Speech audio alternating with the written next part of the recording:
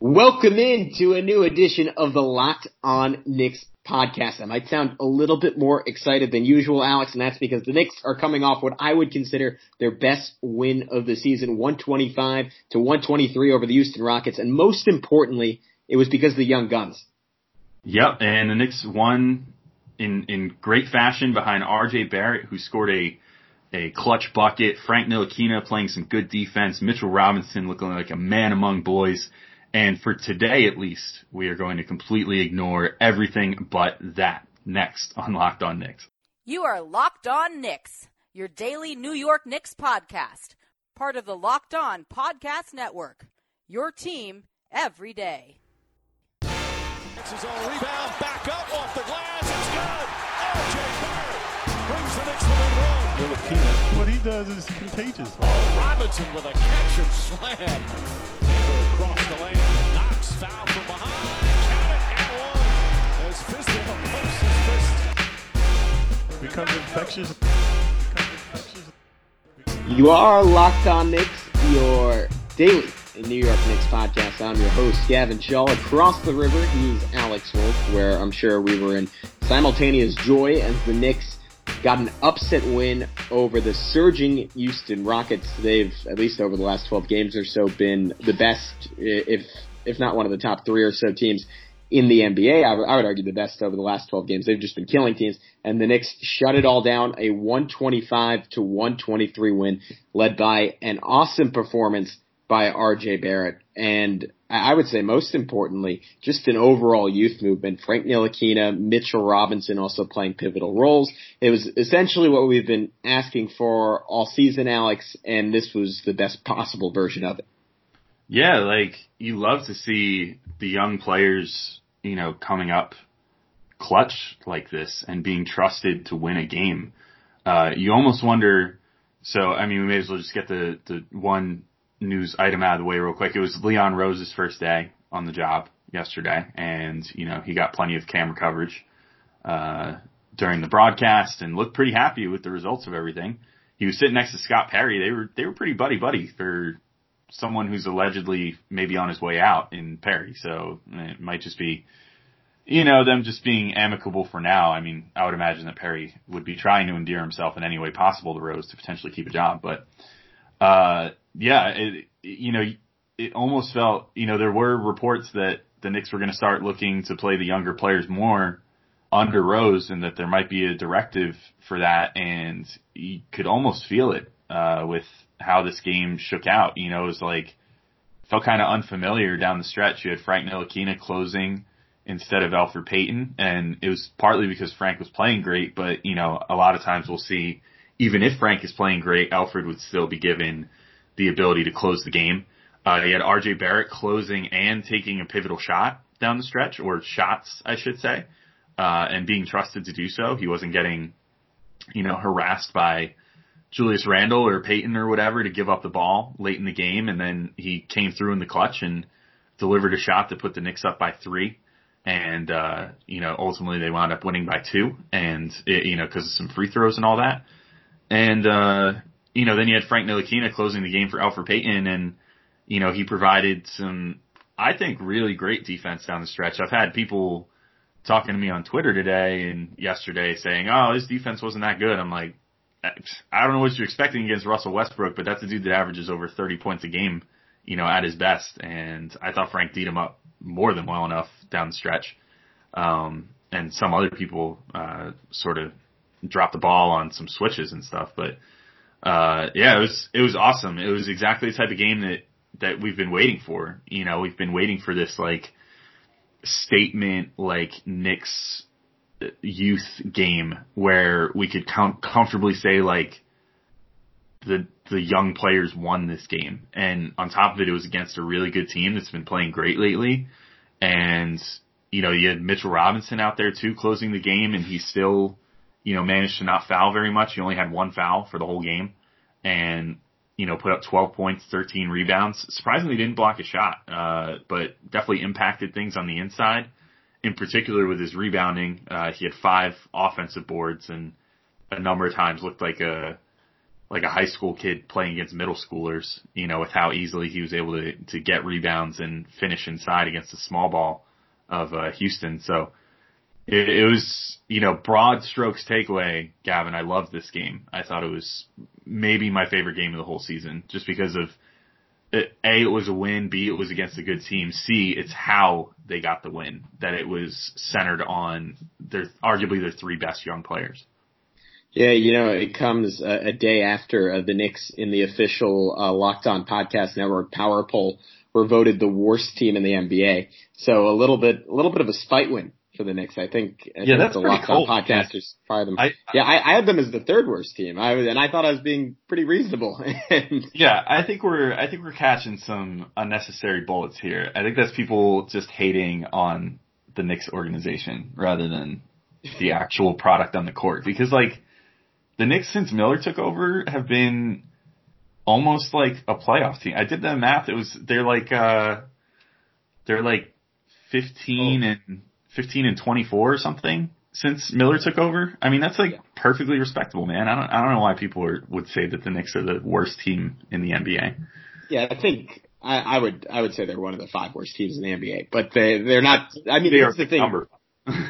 They played the Super Bowl against the Warriors, and it went to overtime, and they won. So they were better than the Warriors. That was the game to me, and that was when they were both so bad. And I was like, okay, we did it. With Steph Curry, Klay Thompson out for the year, and Kevin Durant in Brooklyn, officially better than the Warriors, and the Warriors are the worst team in the NBA. But not to get too sidetracked, because for one night, the Knicks looked like one of the best teams in the NBA. And it all started with a great game for RJ Barrett, 27 points, 5 assists, 5 rebounds in just 30 minutes. It wasn't one of those crazy Fizdalian games where he played all 48 or something.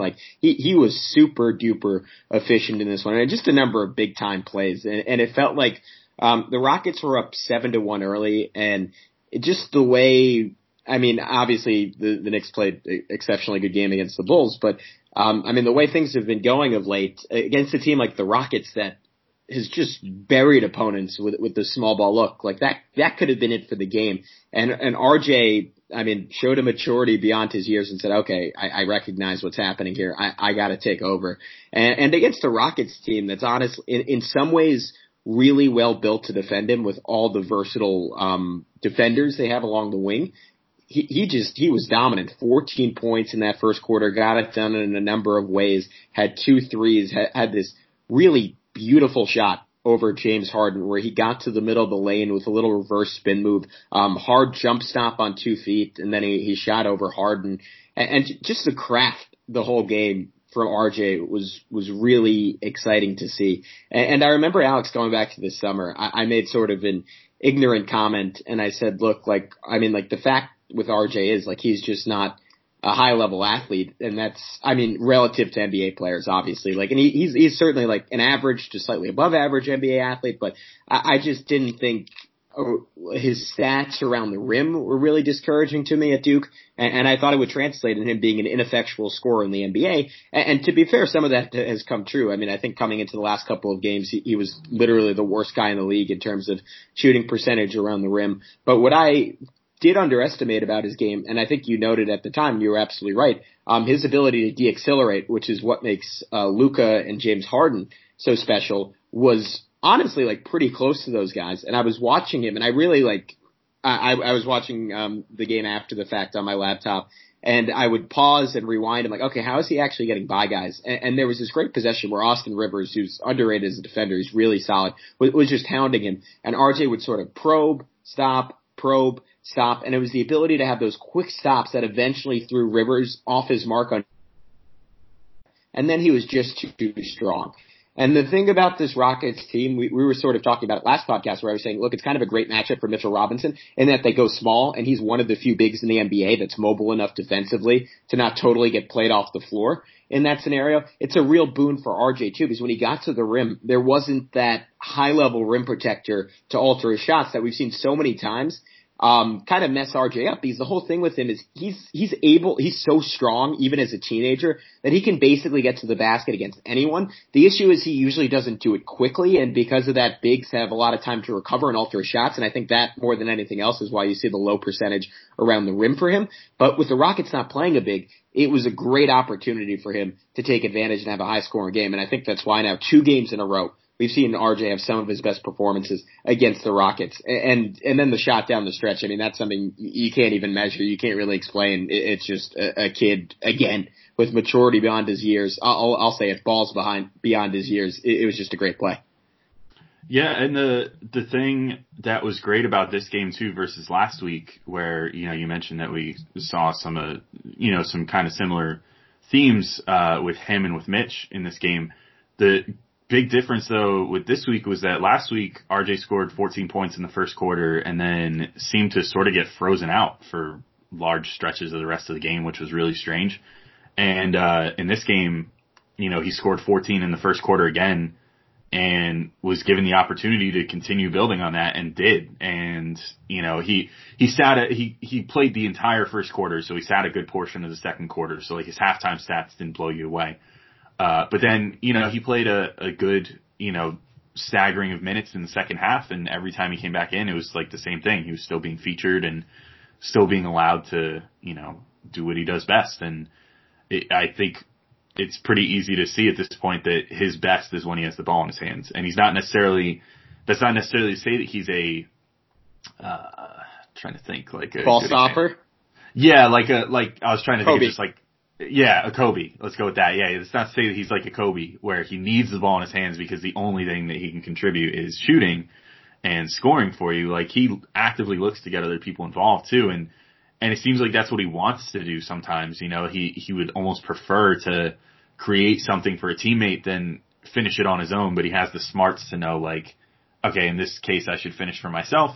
In this case I should look for others. And there was even one or two where he sort of overplayed that a little bit in this game. Like, there was one possession semi-late in the game that I remember where he just kind of like drove into traffic like 3 Rockets and was just like, you could just see with how he was conducting himself driving in there that he didn't have any intention of actually going for a shot. He was literally just trying to be like, I have 20 whatever points. They're going to key to me. I'm just going to drive in here and I want to find a teammate. And unfortunately they got him for held ball. He just kind of overplayed his hand a little bit and kept the ball a little too loose and wasn't able to make that pass out. But I like where his head's at on a lot of this stuff. He's not just looking to get his while he's out there. He's very much looking for others. He had probably one of my favorite passes that he's had. I feel like we say this too often. So maybe at the end of the season, we can come up with an actual list of our favorite RJ passes for the year. Cause there were a few early in the season that really blew me away, but he had one of my favorites for him recently, he was kind of around the free throw line. And the one to Taj?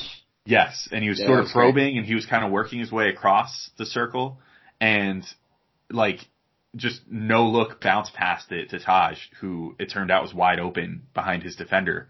And, Taj went in for an easy dunk and that was a brilliant pass. I think that was probably RJ's second or third assist, and he had 4 in just the first quarter. He had, I think it was 14 points and 4 assists to end that quarter. So yeah, it was great. And, he only wound up getting 1 more assist the rest of the way out, but I think that was in large part because his scoring was so effective. And, not every pass turns into an assist. I think he just looks to get the ball moving in certain cases too, which is also refreshing because, as much as Elfrid Payton puts up good, counting numbers and is pretty good at penetrating and then kicking out to guys, it feels like he mostly makes passes when he thinks it's going to lead to an assist. Whereas RJ will just kind of find whoever can, create a good situation, even if it means that RJ's only going to get a hockey assist or whatever. Yeah, I mean, to that point, he had that, there was in the third quarter where he was double or triple teamed in the corner and he kicked off like a beautiful sequence where he just immediately zipped it to Elfrid at the top of the, at the elbow, and then Elfrid just threw it to Taj for a wide open dunk. And you and I were sort of talking about that pre-show a little bit, Alex, where it was almost like the Rockets thought they could fluster him by like throwing these hard doubles at him. And I was just thinking like, look, you've got the wrong guy. Like I think they'd have better luck getting in Alfred's head, especially given the height differential between those two, because every time they tried to throw an extra defender at RJ, he'd just find someone wide open. Like, there was the one play that was really just glaringly bad defense by the Rockets where two guys just rushed RJ right as he got past midcourt, and he like, it was almost like disdainful by RJ. He was like, really? You're going to like disrespect me like that? Like Mitch was wide open under the basket. He's like, all right, I guess I'll just throw it to him. And Mitch just got an easy dunk. But I guess that's a good way to transition, because I thought you summed it up perfectly. Like Mitch just looked too big at points in this game for the Rockets. And you know what? I give the Rockets a little bit of credit and the Knicks a little bit of a negative credit that he didn't have more than 12 points in this one, because it felt like whenever the Knicks ran pick and roll, the Rockets didn't really have a solution outside of like, I mean, what I would have done in their situation, I think they started doing this a bit more as the game went on, is if you see Mitch anywhere close to setting a screen, I'm just dropping way, way back. And if whatever Knicks guard who's handling wants to shoot a three or an open mid-range, just give it to him.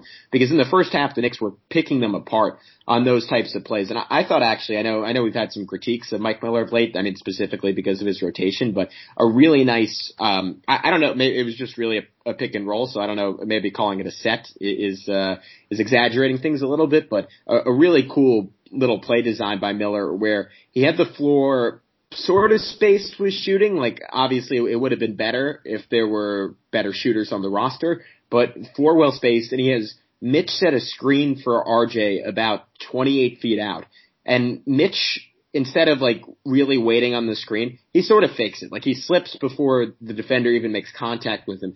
And by setting it that far out, he had such a far runway. I think it was PJ Tucker guarding him. And you could see Tucker was kind of trying to sit back on it because he's thinking like, look, RJ Barrett isn't Steph Curry. He's not going to pull up from 26 feet and bang one in my face. But the way Miller did it, by putting them that far out, Mitch had time to build momentum, and you saw PJ just got blown by. Like he didn't have a chance to keep up with Mitch, and RJ just threw him a lob, and it was also one of the easier dunks that Mitch had all game. I mean, that was a great play, and then the other one that stood out to me was Kevin Knox pretty badly missed a mid-range jumper, and Mitch just catches it, and it was sort of Shaq-esque, where he almost takes a second to contemplate what he's going to do, and then just one-handed jam right in Eric Gordon's face, and it was awesome just for the attitude involved in it. You could see Mitch like sort of gave Gordon a little look like, come on, you're too small. You're not going to do anything about that. So I just thought a fun game for Mitchell Robinson. Yeah, I loved that last play you just described. It was so, I mean, cause Mitch can sort of even do that against bigger centers on some nights, you know, where he just sort of imposes his will, particularly on the offensive glass. You know, he just has really good timing, and then that second leaping ability makes it, you know, super easy for him to get back up and, you know, throw down a quick dunk or just a quick putback or whatever. And in that case, he just like, that was what I was talking about before, where it looked like he was a high schooler playing among middle schoolers or something. Like it was like the big cousin, you know, that was at the family barbecue that, you know, was playing against all of his little cousins or whatever and just decided to throw one down on them because it was insane. And, you know, there were, to your point, maybe there were more opportunities they could have potentially hit him with. I think ultimately the Knicks wound up not doing that quite as much because everybody was sort of eating, like, for the Knicks. Like, they shot 48.5% as a team and 40% from three, which are both really good numbers for them.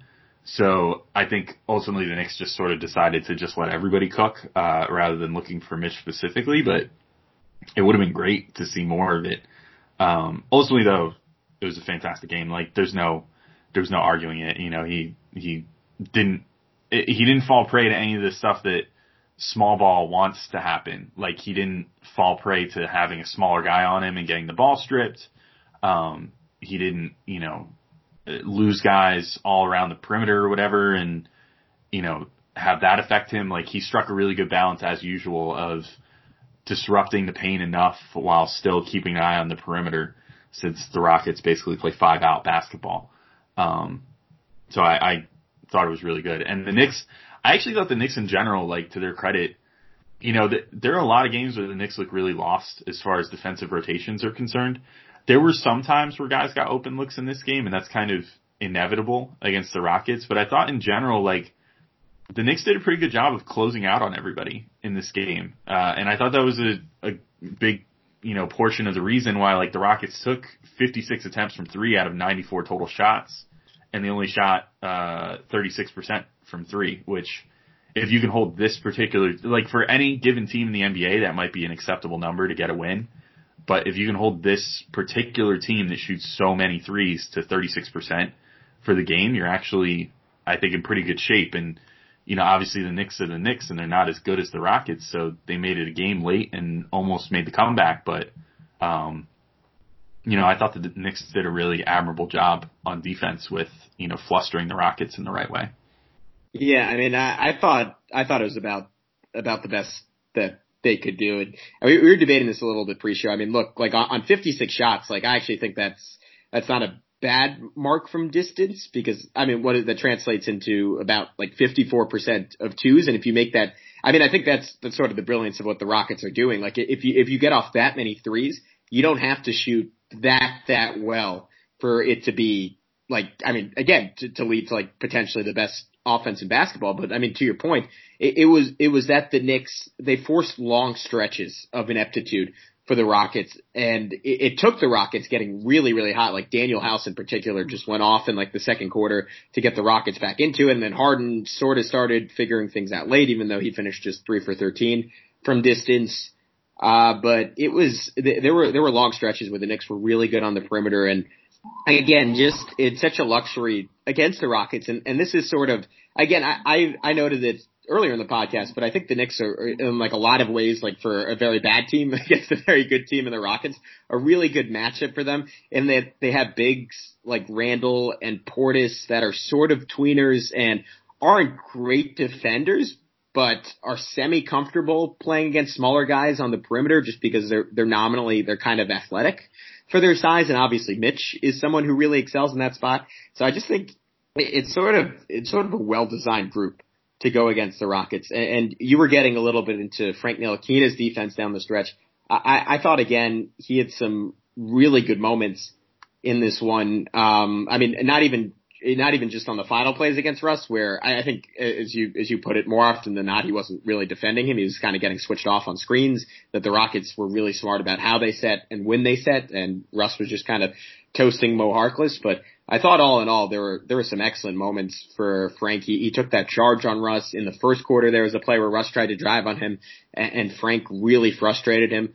But all in all, I was almost more impressed with Frank's offense than his defense in this one. He hit his first shot of the game. Then he had this no-look, like, lefty handoff to Wayne Ellington for a triple. And again, like, people would be like, maybe fairly saying, like, all right, you're just sort of like fetishizing everything Frank does. Like, it's just kind of a simple play. But I think there's an art to a good handoff in basketball, and the way Frank did it, just sort of like reverse pivoting and with his left hand. And it was just such a cool play, because I like, my favorite thing in basketball is when a shooter gets really hot, especially someone like Ellington, who is a high level shooter, but doesn't necessarily do it consistently, or at least this season hasn't been very consistent with his shot. And all of a sudden they're just having a great night. And I love when teammates recognize that and they're like, okay, we're going to do anything and everything to get you the basketball. And Ellington is just zipping back and forth. The Rockets are trying to keep up with him, and Frank is just able to kind of shuffle it to him for a three, part of a 5 or 6 minute stretch where Ellington made 4 threes in the second quarter that ultimately, you look at the final margin, I mean, he misses one of those, the Knicks potentially lose this game. Frank also had a really nice blow by on Robert Covington with 30 seconds left in the first half. I thought that was a good sign given how good of a defender Covington is, and it was sort of a flashback to points earlier in the season where you're like, okay, this is a different Frank Ntilikina, and that's why he's like a little bit more juice off the dribble. Even though he missed it, I love the confidence where he went between his legs twice and tried to shoot a step back three in Harden's face, just because it was a shot he never ever would have taken before this season. And then he had this little, this one was on, I want to say, I can't remember if it was Rivers or Tucker in the third quarter. He like sprinted to the elbow, and it was probably got away with an offensive foul. It was a little bit of a push off, but it was kind of Kobe or Jordan-esque the way he like forced the defender to the ground and then just kind of hung in the air and hit a shot from the elbow. And it's, again, despite the fact that Frank, by and large, still a pretty poor offensive player just because of his shooting, There are those little moments where there's something about him that's so aesthetically pleasing to watch. When the shots go in, it looks really good and athletic and natural and almost ballerina-esque in his movements. Like, I don't know if you get that feel from him, Alex, but when it's going good, there's a reason why everyone falls in love with Frank Ntilikina.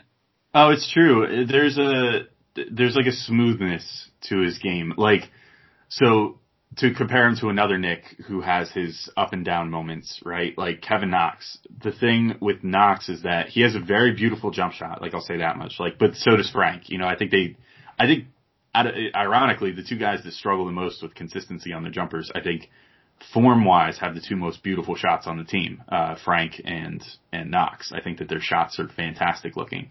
But like Knox, when he plays, looks like a baby giraffe sometimes. You know what I mean? It's like he's just like bumbling around, you know, and he doesn't necessarily, it seems like he doesn't know what he's going to do next, and sometimes his body doesn't know what it's going to do next, you know what I mean? Whereas with Frank, everything always looks calculated, everything is always smooth, even if it's not perfect, you know, it's like if it doesn't finish perfectly, I should say. It's like everything that he does is done with deliberation, and I felt the same in this game.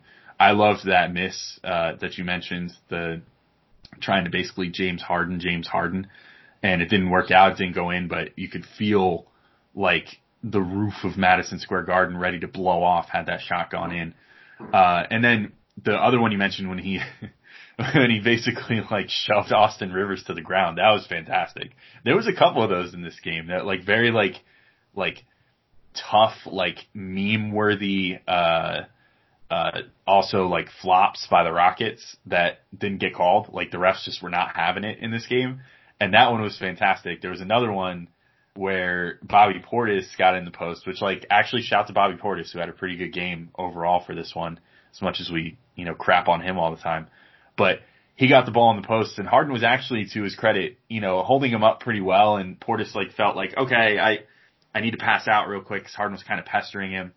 Passes it to Frank, and then Frank sees immediately like, okay, like Portis can take this matchup, throws it right back into Portis, and Portis like takes one little like butt bounce into Harden, and Harden like flies back as if he had just been shot, and then Portis kind of just lightly turns around and makes a nice little righty layup. So there was a number of those in this game, and the Knicks got a number of charge calls as well, like, you know, against the Rockets, which was great to see. There was the one you mentioned from Frank, and then I think there was another one that came later in the game. That was, it was actually right after he missed that potential Harden shot. I think that was later, wasn't it? Cause that was one that was at a pretty key juncture. Frank missed that shot and then came down the floor and, set himself up right outside the restricted area. When I looked at it on replay, I was like, you could argue his feet were still moving, but also Russ threw a shoulder into him and everything else. And, you know, it was just one of those moments down the stretch where Frank sort of did what he could to stop Westbrook. Cause quite frankly, I mean, we were talking about this a little bit before we started recording, cause it was just interesting to me to hear people saying that Frank didn't play good defense on Westbrook down the stretch. It sort of bugs me because I thought he played great defense. I mean, Westbrook switched on like peak Westbrook mode at the end of the game, and that's like a 30-something per game scorer. You know, he does not mess around when he's really engaged like that. And there was a dunk that I thought was more on Harkless in transition, because Harkless actually it was definitely, I mean, Harkless met Westbrook at the point of attack in transition, but the Knicks had numbers, and, you know, it wasn't like a huge mismatch that he had to play Westbrook back or anything. And Harkless sort of just stood there with his hands up and let Westbrook breeze by, and maybe assuming that Mitch was going to be there or something, but let Westbrook blow by, and Westbrook hit this like huge dunk that almost was like a momentum shifter that sunk the Knicks. And then there was another one where Westbrook got a floater inside that he managed to get, but I thought that Frank played him well to the inside and didn't let him get it off uncontested. And Westbrook is just a great player, so he's going to make those shots from time to time. And then another one was, you know, Westbrook got a layup, but it was because Frank got caught up in what was, to be fair, a really nice screen from James Harden, and Harkless sort of just put his hands up again, but let Westbrook just drive right by him and get for the layup. So The final play, though, I thought Frank played Westbrook fantastic. That was probably, I don't know, it was probably my highlight of the game, other than the RJ make. I thought that Frank really, he took the challenge, and, he's done this before where he can show that he can contain some of even the most potent scorers. And, Westbrook had just been, for that whole fourth quarter, just like, get to the rim, get to the rim, get to the rim, get to the rim. And he was at like peak explosiveness and Westbrookness, and, could seemingly get by anybody. And Frank managed to keep him in front of him. And that's like all you can ask. You don't want to let him get to the rim. And, Frank was sort of shading like he was going to continue defending all the way towards the hoop. And then Westbrook made the business decision that instead of taking a contested layup over Frank, he would take a pull-up shot, which is obviously one of Westbrook's favorite shots. But Frank managed to recover enough and jumped up. I mean, he got a hand in Westbrook's vicinity, even if he couldn't get it, on the ball or completely in his face. And, Westbrook bricked the shot, which ultimately is a low percentage shot, mid-range shots, even for a guy who kind of feasts on that in Westbrook. So I know, Gavin, I don't think I'm going to meet any opposition from you on this based off when we were talking about before the show, but I thought he had a great defensive game. I don't know why. I think people are nitpicking and maybe taking for granted just how good he is on defense, that he's not like doing a Mitchell Robinson and like just randomly, managing to get enough lift to block that shot by Westbrook at the end of the game. But I thought that he did more than enough to force an unfavorable shot for Westbrook, who sort of had to take it like falling to the side a little bit and not completely on balance, and obviously didn't end up going in. Yeah, rewatching it, I think it's hard to tell because on first, it looks like, for one, Westbrook is fouling Frank, and then they never call it. Like, he's pushing off with his right hand from pretty much the second he gets the basketball, and that gave him a little bit of room. And I think he honestly, if he could have that back, he had an angle to the bucket where I think he, as good as Frank is in terms of recovering with his length, I think he would have beaten Frank there. The issue would have been Mo Harkless was in the vicinity, but the way Harkless was moving, like, I don't know if Harkless wanted any part of that. Like, I think there was a world where Russ gets to the basket and finishes, but to your point, Frank was, you could tell, like, I think Frank was thinking that exact same thing, and that's a credit to his basketball IQ, and was sort of gunning to beat Russ to the spot, so he could have maybe taken a different angle and gotten all the way there. And Russ, I mean, this is sort of predictable for anyone who's watched Russell Westbrook over the last decade. He kind of wanted his Jordan over Byron Russell moment and said, I'm just going to pull up and nail this, and it's going to be iconic. It's going to play on my career highlight reel instead of just getting a little layup to finish the game. And I think he got caught up with the glory and being an MSG, and he made the shot a little bit tougher than he had to. But give Frank credit for possibly anticipating that, and if he didn't, he still got a heck of a contest on it. So I was perfectly content with that. Alex, unless you had anything else, that's pretty much everything I had on the game. Again, shout out to Wayne Ellington, who made those 4 threes in the second quarter, had a pretty dirty lefty to righty cross into a three, like early in the fourth. That was maybe my favorite play of his whole season. Bobby Portis, you noted, good offensively. Had some, I'm sure there were certainly moments where he got caught with his pants down defensively, but also some good moments defensively, like one where like he forced Harden into a missed layup. That was a really important play in the fourth quarter. But that's essentially all I had in the game. You want to get into this Spike Lee BS, for lack of a better term? You know what? No, we're not going to do that. We're going to leave this podcast pure. It was the Knicks' best win of the season. I don't want to sully it with any Spike Lee BS, any Knicks media statement BS. We don't need it. This was a great game. We're keeping this podcast safe as is. It'll always be golden in our hearts. And we'll be back tomorrow to go over the Spike Lee stuff. So have a great night. Be good. And tomorrow morning, we'll get into whatever happened with Spike Lee and the Knicks.